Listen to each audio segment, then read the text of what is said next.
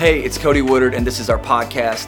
Thank you so much for listening today. I hope this message encourages you and helps you see that God wants to do something new in and through your life. Enjoy the message. Welcome to Renovation Church. Man, I'm so excited to celebrate this day with you. If I haven't had the opportunity to meet you yet, my name is Cody Woodard. I get the honor and privilege to serve as the lead pastor here. And who's excited to be in the house this morning? Hey, right now I want to welcome everybody that's watching online, and I also want to say a special welcome to all of our first-time guests. Come on, church, put your hands together. Thank you guys so much for joining us for Easter Sunday. Before you leave today, make sure you stop on the way out at the Orange Tent. We got a gift for you.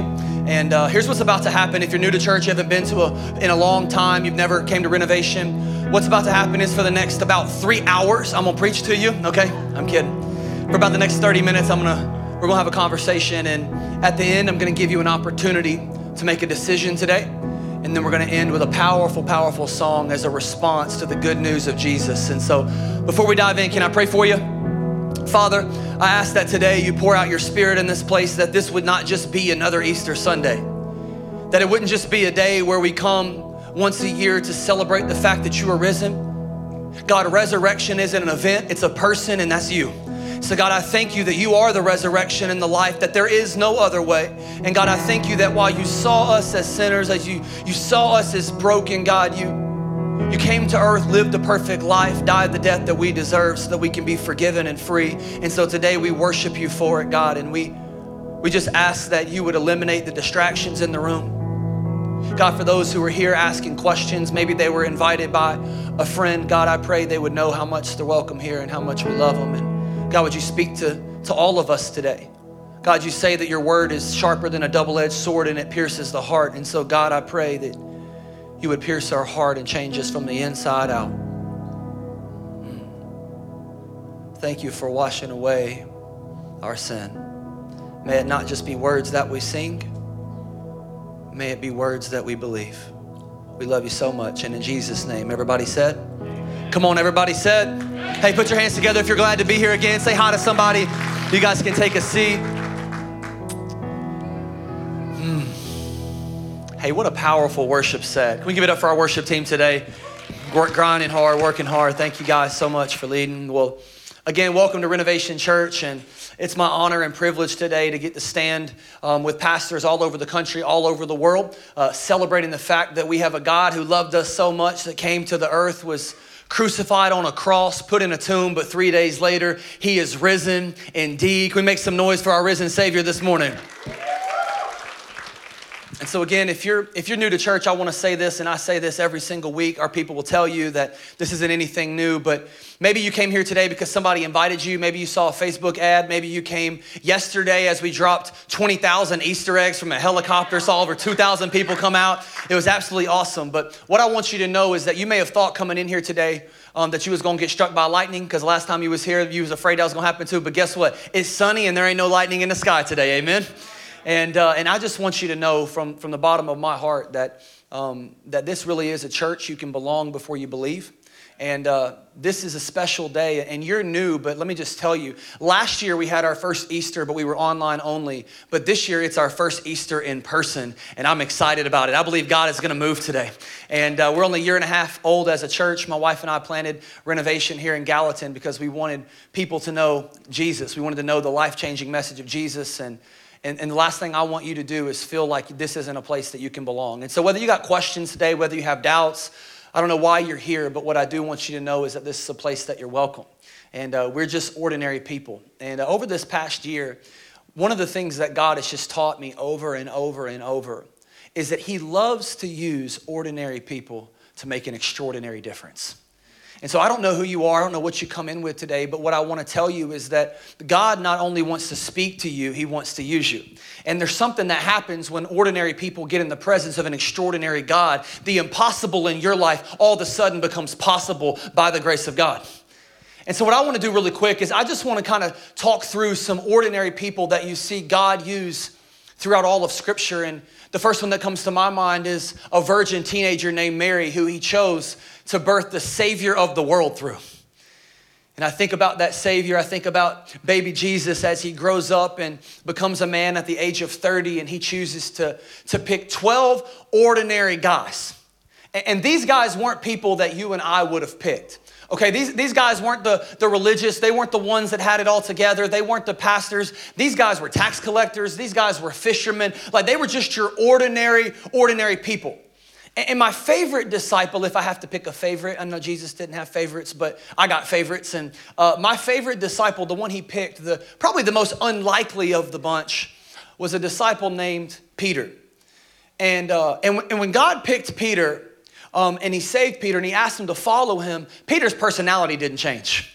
Peter was still a loudmouth. Peter was this ordinary fisherman who God used to make an extraordinary difference. In fact, in Acts chapter 4, after the resurrection, what you see is Peter and John going up to the temple to pray. And there was this beggar there that was lame from birth that couldn't walk, and he was sitting by the gate asking people for money. And so as Peter and John walk up to the temple, he says, "Hey guys, do you got any money?" And they said, "No, bro, we broke." Turn to the person next to you, say, "We broke. We broke." And hopefully you're not broke, but they were broke. And if you are broke, that's okay. I feel you. He says, "We're broke. We don't have any money, but what we do have, we're going to give you. So in the name of Jesus Christ, I want you to rise up and walk." And all of a sudden, this man who had been lame since birth stands up and starts walking around. A miracle happens right before their very eyes, and the religious leaders are furious. They're mad because, see, Peter and John, they were just these ordinary guys. They didn't have all the authority. They didn't have all the schooling. In fact, in Acts chapter 4, verse 13, it says this: when the religious leaders, when they saw the courage of Peter and John and realized that they were unschooled, ordinary men, they were astonished, and they took note that these men had been with Jesus. That phrase, they're unschooled and ordinary, comes from a Greek word, idiotes.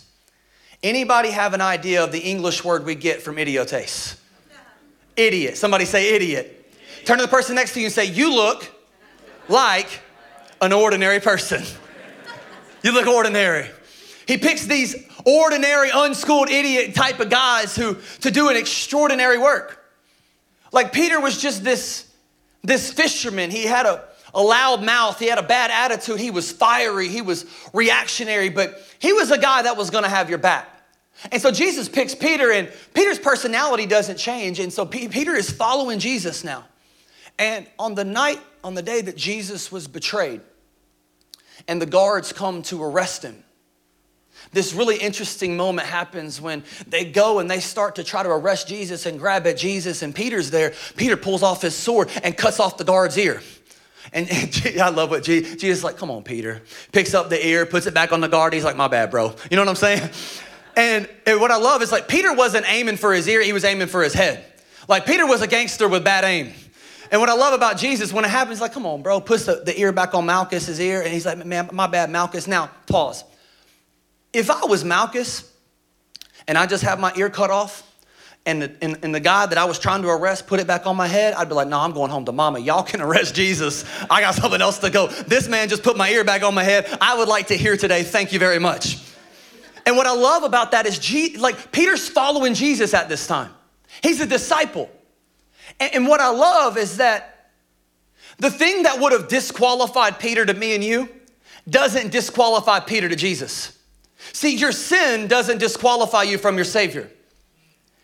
Let that sit in. Your sin doesn't disqualify you from your Savior. And what Jesus says next is really interesting. Because what Jesus does right after this moment is he tells Peter and predicts what's about to happen in his life, this moment where Peter was going to make the biggest mistake he had ever made. Like, far worse than just cutting off your boy Malchus's ear. And let me just say this, because see, Peter, I'm going to be honest with you. We got policies to work here and be on staff at Renovation Church, and Peter wouldn't be allowed to be on our staff. Like, you know what I'm talking about? Like, you can't just cuss people out. You know what I'm saying? You can't go around with swords and just cut off people's ears. You can't deny Jesus, right? Like, if one of my staff members cuts off your ear, we're going to fire them. We're going to send them to counseling. We're going to love them from a distance. Amen? But like, what disqualifies people from us doesn't disqualify people from Jesus. And what happens is Jesus predicts this moment, and he says, "Peter, Let me tell you what's about to happen. And he tells us to all of his disciples in Matthew 26, he says, tonight, all of you will desert me. But after I've been raised from the dead, I'm gonna go ahead of you to Galilee and meet you there. So Jesus looks at all of his disciples, he says, all of you are gonna leave me tonight. But when I resurrect from the grave, I'm gonna meet you in Galilee. Peter responds, he says, even if everyone else deserts you, I will never desert you. Jesus replied, I tell you the truth, Peter, this very night, before the rooster crows, you will deny 3 times that you even know me. Peter said, no, even if I have to die with you, he's a little dramatic. Even if I gotta die with you, I will never, somebody say never. I will never deny you. And all the other disciples vowed the same. Somebody say never. I've said that phrase a lot. I would never do that. I mean, maybe you, but never me. I used to say this a lot before I had kids. When we would be out at a restaurant and they was acting bad, I'd be like, I would never let my kid act like that in public. I'm gonna take him into the bathroom, I'm gonna give him a lesson. You know what I'm talking about? I would never. I remember I used to judge parents when they would sit at the dinner table and I would see them and I would see their little kid just watching their iPad. I would never let my kid watch an iPad. I would never. Yeah, until your 2.5-year-old screams bloody murder for 30 minutes and you trying to have a dinner and you tired of everybody looking at you. I would never. See, we get this confidence, don't we? And we think like, oh yeah. I would never. You know, that word never comes from a Greek word ume, which means never, no, never. It was a word that Peter made up, a phrase that he made up just to signify, to amplify his voice and say, I would never, no, never deny you. And see, you and I have the tendency to get this confidence where we look at around other people and we look at their marriage and we're like, oh, no. Their marriage may be on the rocks, but my marriage, never. I mean, me and my wife, we wash each other's feet. We would never. I would never. Like they may struggle, but no, me, no, never. We look at other people's situations and we go, you know, I don't get how somebody could be addicted to something like that. I would never. How can they smoke that? How can they swallow that? How can they shoot that? Me? Oh, no. Me, I would never do that. We look at other people's life and we're like, how can you be full of anxiety? How can you be depressed? Me? No, never. I got the joy of the Lord. The scriptures say, rejoice in the Lord always, Cody. It says always, not sometimes. I would never be depressed. See, it's easy to look at Peter when he says, I will never deny him and think, oh, no. Me? Never. Let me just warn you. Be careful judging me today because never might come knock on your door tomorrow. And what I came to do today is I came to talk to those of you who found yourself in a situation that you never thought you would be in. For years you said, no, me, never. Like I would never struggle with anxiety. I'm 31 years old right now, but for some reason at night, my heart just keeps racing and I thought I would never be here. I came to talk to those of you who I really believe you're here today and you've walked in and you thought, you know what, I could never change. I'll never be loved like that again. I'll never have hope. Maybe the word today that's been spoken over your life is never. And you've been told that you'll never be good enough. That you'll never be satisfied. That you'll never be happy. You know, I think what the enemy wants to speak over your life is that when you mess up, God would never love you. Because you failed, he'll never forgive.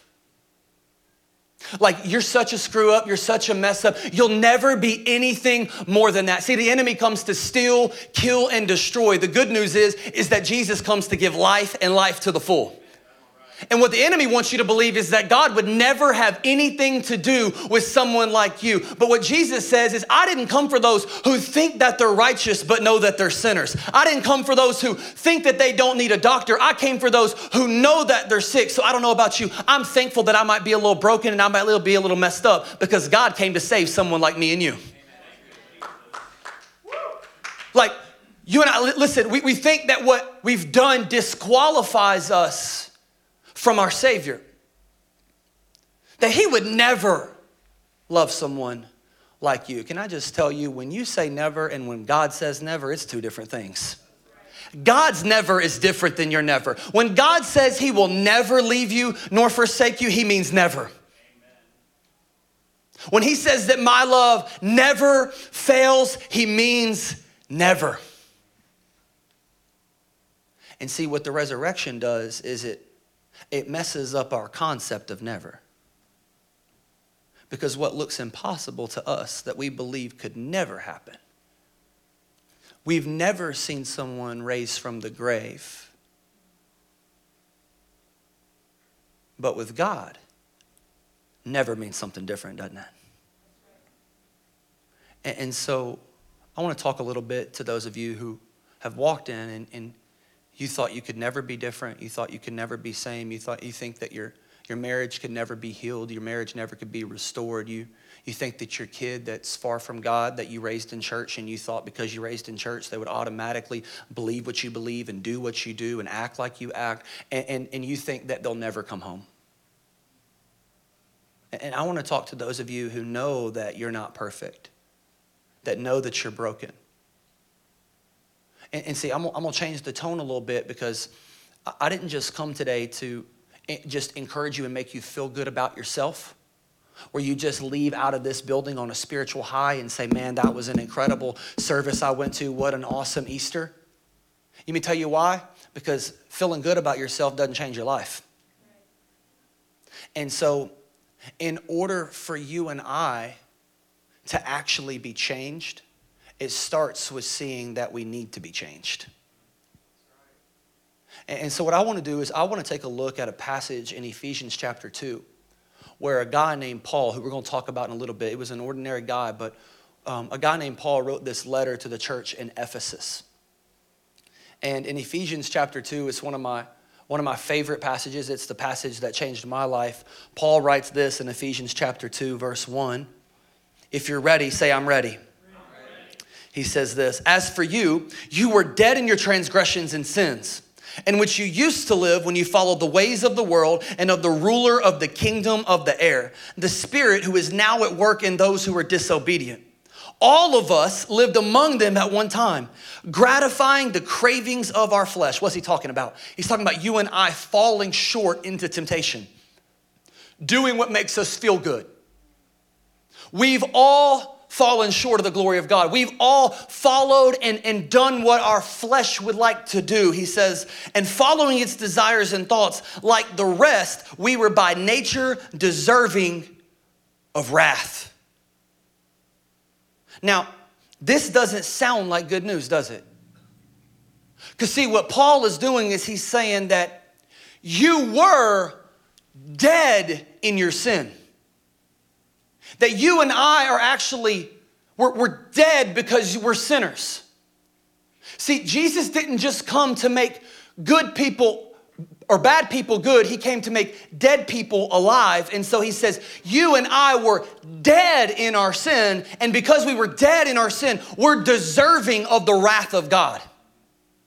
Now, I know this ain't popular preaching because people want to go, oh, no, you have no right, Cody, to tell me that I'm not a good person. I'm a good person. I got a good heart. Like, I'm better than a lot of people. Like, don't stand up there and tell me that I'm deserving of wrath. Who do you think you are? Look me in the eyes right now. You are not a good person.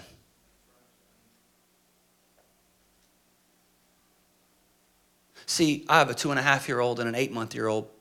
And the thing I didn't have to teach my 2.5-year-old to do is sin. I didn't have to teach him to be selfish. That boy will not share his toys with you. He's getting better. See, why? Because in the garden, in Genesis chapter 3, when Adam and Eve, they failed and they sinned, the rest of humanity is now under the curse of sin. And so you and I are born sinners. I know that because your mama and daddy's a sinner and your grandparents are a sinner and so on and so on and so on. So you and I are born with a sinful nature opposed from God. And he says, because we're sinners, and maybe you're like, I don't even believe that. I was born a good person and I learned it in culture. Fine. The truth is that you're still a sinner. And because you've sinned, you deserve the wrath of God. That's what Paul's saying. Welcome to Easter at Renovation Church, where I make you feel good about yourself. So let's take a little test. Let's have a little fun, okay? Maybe it's not that fun. We're gonna play a little game. If you don't like games, that's okay. You're here anyway. You might as well play along, all right? So here's what we're gonna do. I want you to raise your hand. I'm gonna ask some questions. And I want you to raise your hand. And here's the first question. How many of you have ever told a lie? Lift your hand. Keep them up. I want you to keep them up. Now, look around. Anybody with their hand down, just point at them and say, liar, liar, pants on fire. You're lying. All right, put your hands down. Here's the second question. This one ain't as fun, but be honest with me, because healing starts with honesty and all that. So here's what I want you to do. How many of you have ever stolen something? Lift your hand. A pen from Wilson Bank? Don't lie. Took that mug. You didn't give it back. All right. Put your hands down. Now, here's the deal. This last one. Do not lift your hand. I ain't trying to start no fights on Easter weekend. I'm not playing with y'all. Do not lift. Look, if it applies to you, just look at me. Don't look at your partner. Look at me. This, me. You can wink. You can do something. Just don't let nobody. How many of you have ever lusted before? That's right. She said, I ain't got a partner. I did. So, by admission, that was just like 3. I could ask questions and come to your neighborhood too, I promise. Somebody's like, well, I've never done those. You're lying. That's the first one. You broke it. James says if you broke one of the laws, you've broken them all and you're guilty and deserving of wrath. So what that makes you and me, because I'm guilty and you're guilty, is a lying, thieving, adulterous. So he says, you were dead because of your sin. And here's why this is important for you to understand. Because so oftentimes, listen, guilt is oftentimes the starting point for grace. And if you never see yourself as a sinner, you'll never see your need for a savior. And so you and I just got to start there and acknowledge the fact that we're not perfect. So listen, you can sit there and polish your halo, baby girl, all day long. But the truth is, Jesus didn't come for people who think that they're righteous and don't need him. He came for sinners like me. Amen? Amen. So he says, you were. Now, I don't know what you were. I don't have to know. And for some of us, it's not I was, it is I am. I don't know what you were. I don't know what you are. I don't know what you struggle with. I don't know what you used to struggle with. But what Paul says next is so important. He says, you were dead because of your sin, but God. Somebody say, but God. But God. I'm so thankful for the but God. See, the man that's writing this is a man named Paul. And before he was Paul, he was Saul. Clever name. Switch one letter. It's fine, Jesus. I see you. And Saul, what he would do is he would persecute Christians. And now when I say persecute, I'm not just talking about making mean comments on Facebook, okay? What I'm talking about is this guy would terrorize, he would throw them in prison, he would have them beaten, he would have them killed. He was literally murdering Christians, taking anyone out that was following Jesus. This would be similar to today's reality that some people in the world are experiencing right now, where people are taking them down to the beach, putting things over their head, making them kneel down and say, confess. And if they confess the name of Jesus, they're beheaded. That's Saul. Except he wasn't beheading people. Instead, he was getting all of his religious friends around and he would have people kneel down and they would stone them to death for hours until they breathed their last breath. This is the man that's writing this. And see, he was on his road to Damascus to talk to the high priest, to persecute the church and figure out how they can wipe people out. And on his way to Damascus, God literally knocks him off his horse and he falls down and he hears a voice from heaven and it says, Saul, Saul, why are you persecuting me? And he says, who is it? And he says, the one you are persecuting. And in that moment, God causes Saul to go blind. He could see, but now in this moment, he can't see. And so God says, what I want you to do, Saul, is there's going to be a man named Ananias that I want you to go see. And he's going to welcome you into his house. And so Saul begins his journey blindly being led to Ananias' house. And he shows up at Ananias' house. And Ananias had every single right to turn him away. Because Saul deserved punishment. Ananias had heard about Saul. He was fully aware of the cruel things that he was doing. But Ananias did something different that changed Saul's life. When Saul got to his house, Ananias welcomes him in and he puts his hand on him and he prays over him. And as he prays over him, it says that something like scales fell off of Saul's eyes. And he says, I once was blind, but now I see. But God. Paul says that I was the worst. I was the one that was cruel to Christians. I was killing Christians. I was the worst sinner of them all. I deserved the wrath of God. But God, who is rich in mercy, and he loved us so much, verse 5, in that while you and I were dead because of our sins, he gave us life. When he raised Christ from the dead. See, today, for some of you, it's going to be your but God moment. Not only were you dead, but you still are. And you've walked in here thinking, I could never be changed. Maybe like Paul, who was religious. See, some of you, it's easy to look at somebody's testimony when they have a radical transformation. The more challenging thing is for those of you who grew up in church and you think you have all the answers and you know all the verses and you've heard this story 100 times and you think, I don't need him, I'm good. I believed in Jesus since I was a baby. See, there's a difference in saying that you believe in Jesus and acknowledging him and believing Jesus and following him. Even the demons believe and shudder. You don't think Satan knows Jesus is who he says he is? But God. I don't know who you are. I don't know who you were. I don't know what you're struggling with. You may have walked in here without hope. You may have walked in here thinking you could never change, that nothing will ever get better, that you'll never feel loved, that you'll never feel accepted. You may have tried everything you could. You've went to church after church after church, Bible study after Bible study. You listening to worship music. But the reality is, friend, is you're still sitting at home and late at night, you know there's something still missing. It's because you're still dead. But God. See, your never isn't the same as his never. He says, I know you think that I'll leave you because of your failure. But just because you failed, that doesn't mean it's who you are. See, with Jesus, failure is never final. He has the final say. He's always faithful. He says, I will never leave you nor forsake you. But God, who is rich in mercy, who loved you so much.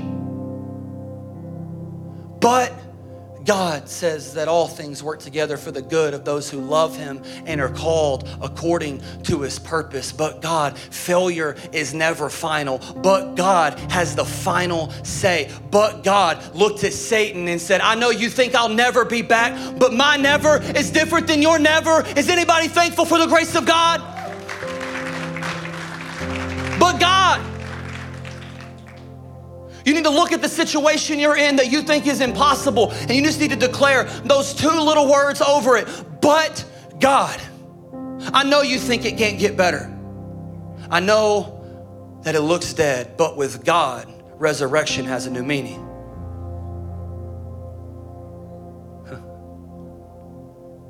So what do you do?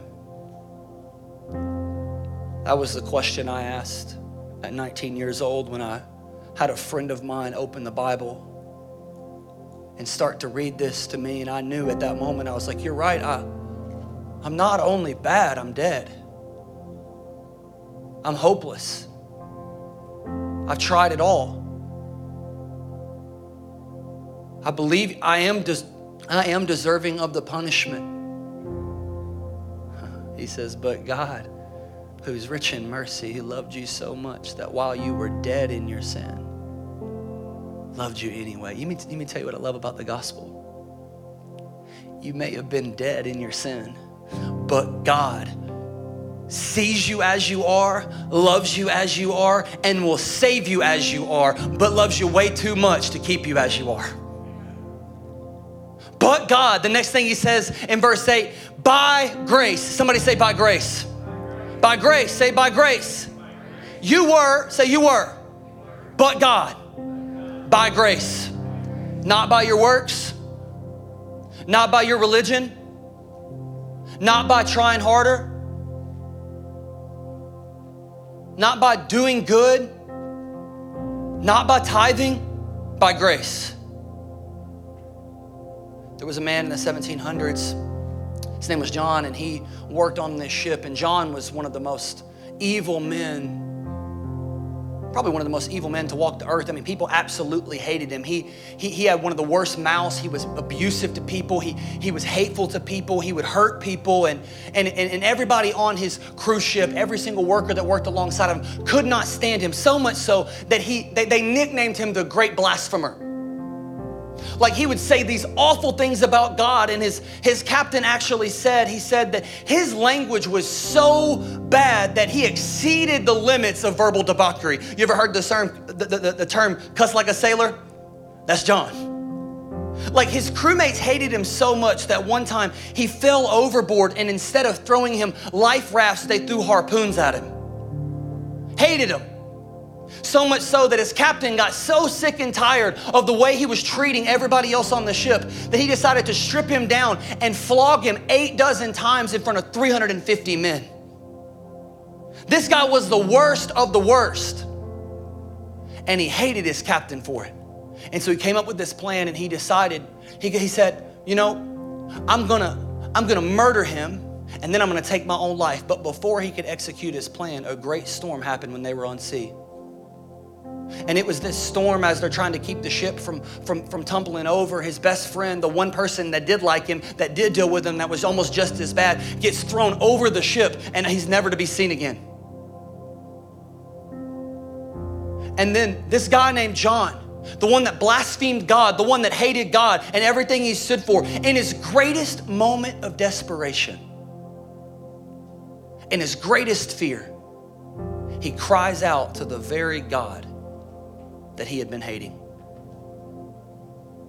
They survive the storm, and after they make it to land, he realized that in my greatest moment of fear, in my greatest moment of desperation, I asked for help from the very God I hated. And so he began to read scripture, and the word of God transformed his life. And after that moment, he put pen to paper, and he wrote like this really powerful, I guess, poem or song. Stuart, you know it, don't you? How's it go? Yeah? No, that's not it, is it? Oh.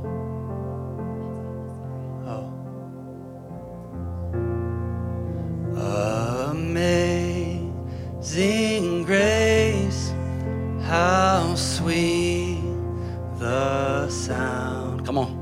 That saved a wretch like me. Yeah. I once was lost, but now I'm found. Yeah. Was blind, but now I see. Come on, sing that next verse with me. 'Twas grace that taught my heart to fear. Yeah, y'all sing.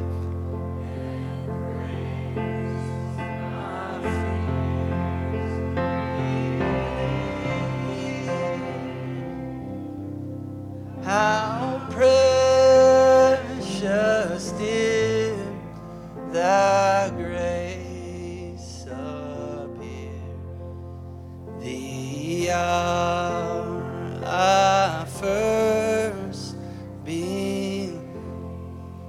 Who's thankful for that truth? Amen. This was the guy, yeah, you can clap. This was the guy that was transformed by the grace of God. Somebody say, by grace. There was a woman in scripture who was caught in the act of adultery. She had made a big mistake, and the religious leaders take her in front of a crowd of people and in front of Jesus, and they look at Jesus and they say, the scriptures say to stone her, Jesus, what do you say? And in that moment, Jesus kneels down and he begins to write in the sand, and we don't know what he says, but all of a sudden what we do know is that the oldest of the crew started to walk away one by one. And as he writes in the sand, he looks at the woman and says, woman, where are your accusers? Did any of them condemn you? And she says, no. He says, neither do I. Go, be free, and sin no more. By grace.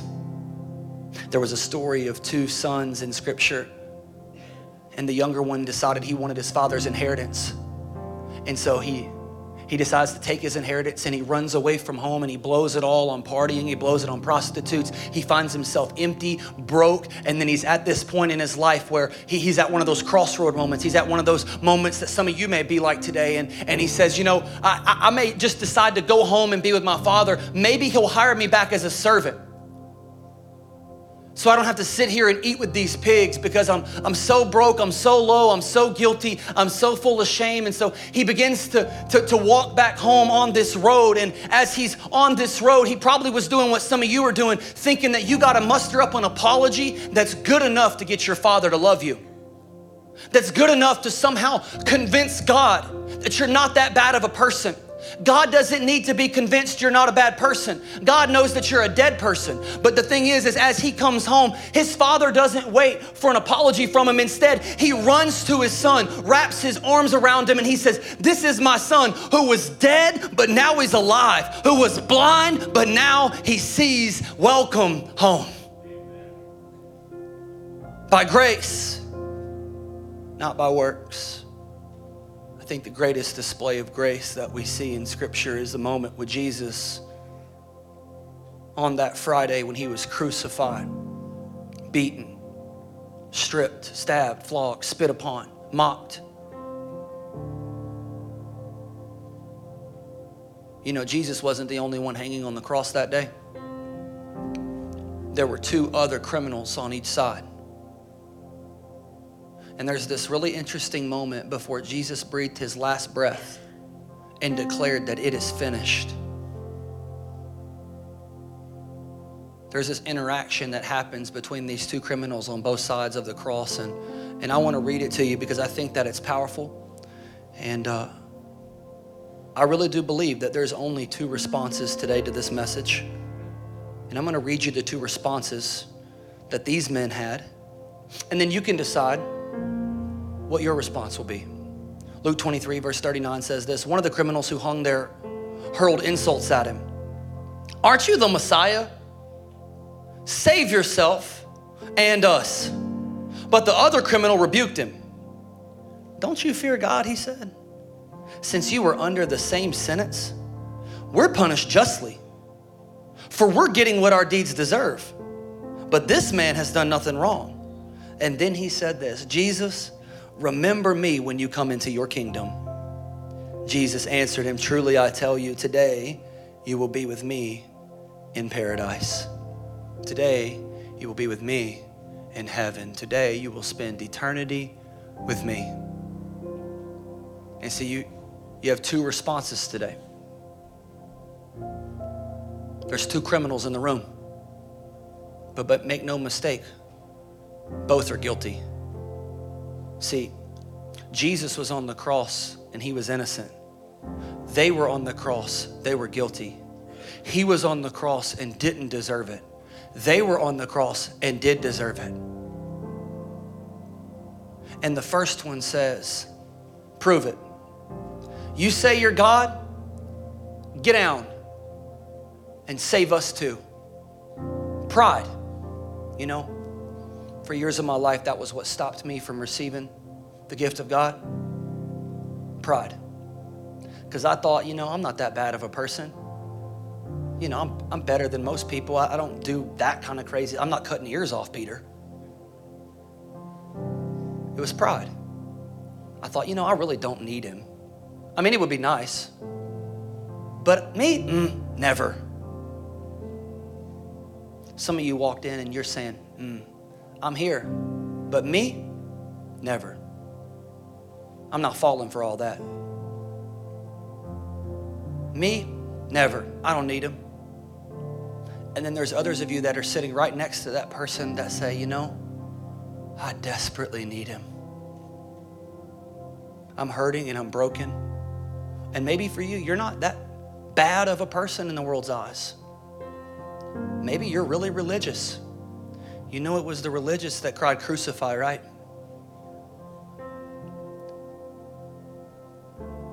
And, but your response is different. Your response says, "Jesus, will you remember me? Because I'm guilty and I need you to save me." Scripture says that anyone who confesses with their mouth and believes in their heart that Jesus Christ is Lord and that God raised him from the grave will be saved.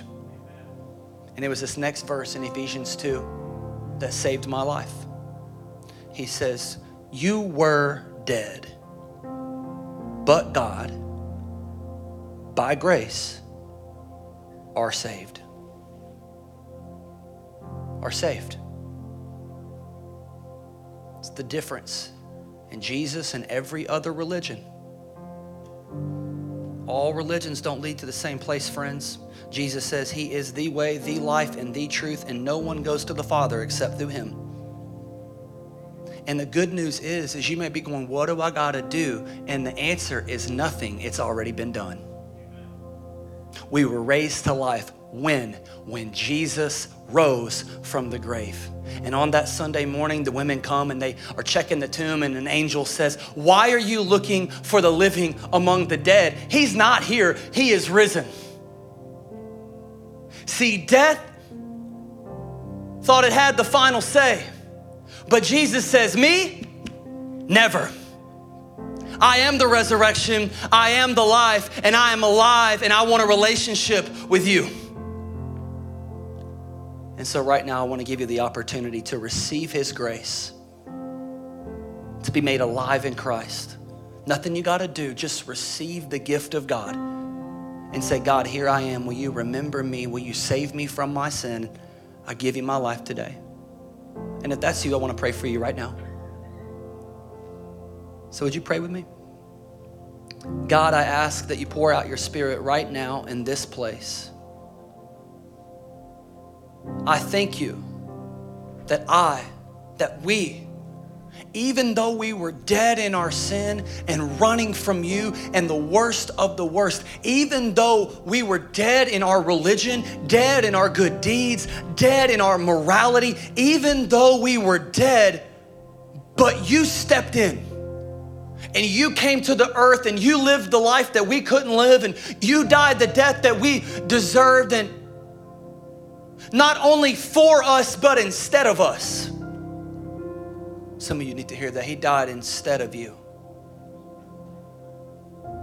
And by grace, by your unmerited, ridiculous favor, nothing we can do, nothing we can earn, nothing we can say can change you. Listen, God, I thank you that you save us by grace.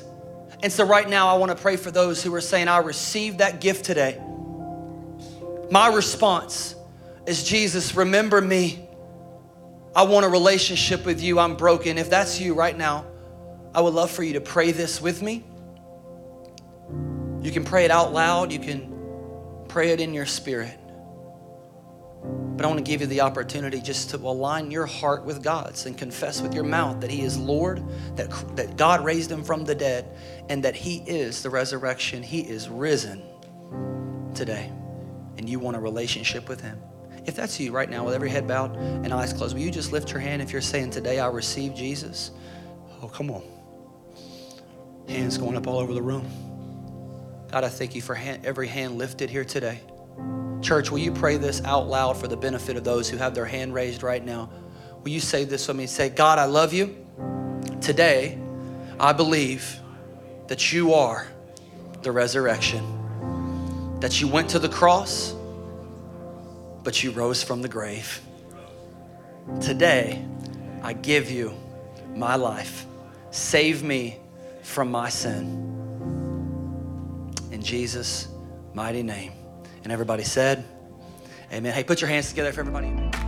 Thank you so much for listening to the message today. If it encouraged you in any way, we would love to hear about it. Send us an email to stories@renovation.church. And if you'd like to partner with us financially and help us continue to reach people all over the world, you can do that by going to our website, renovation.church/give. Have a blessed day.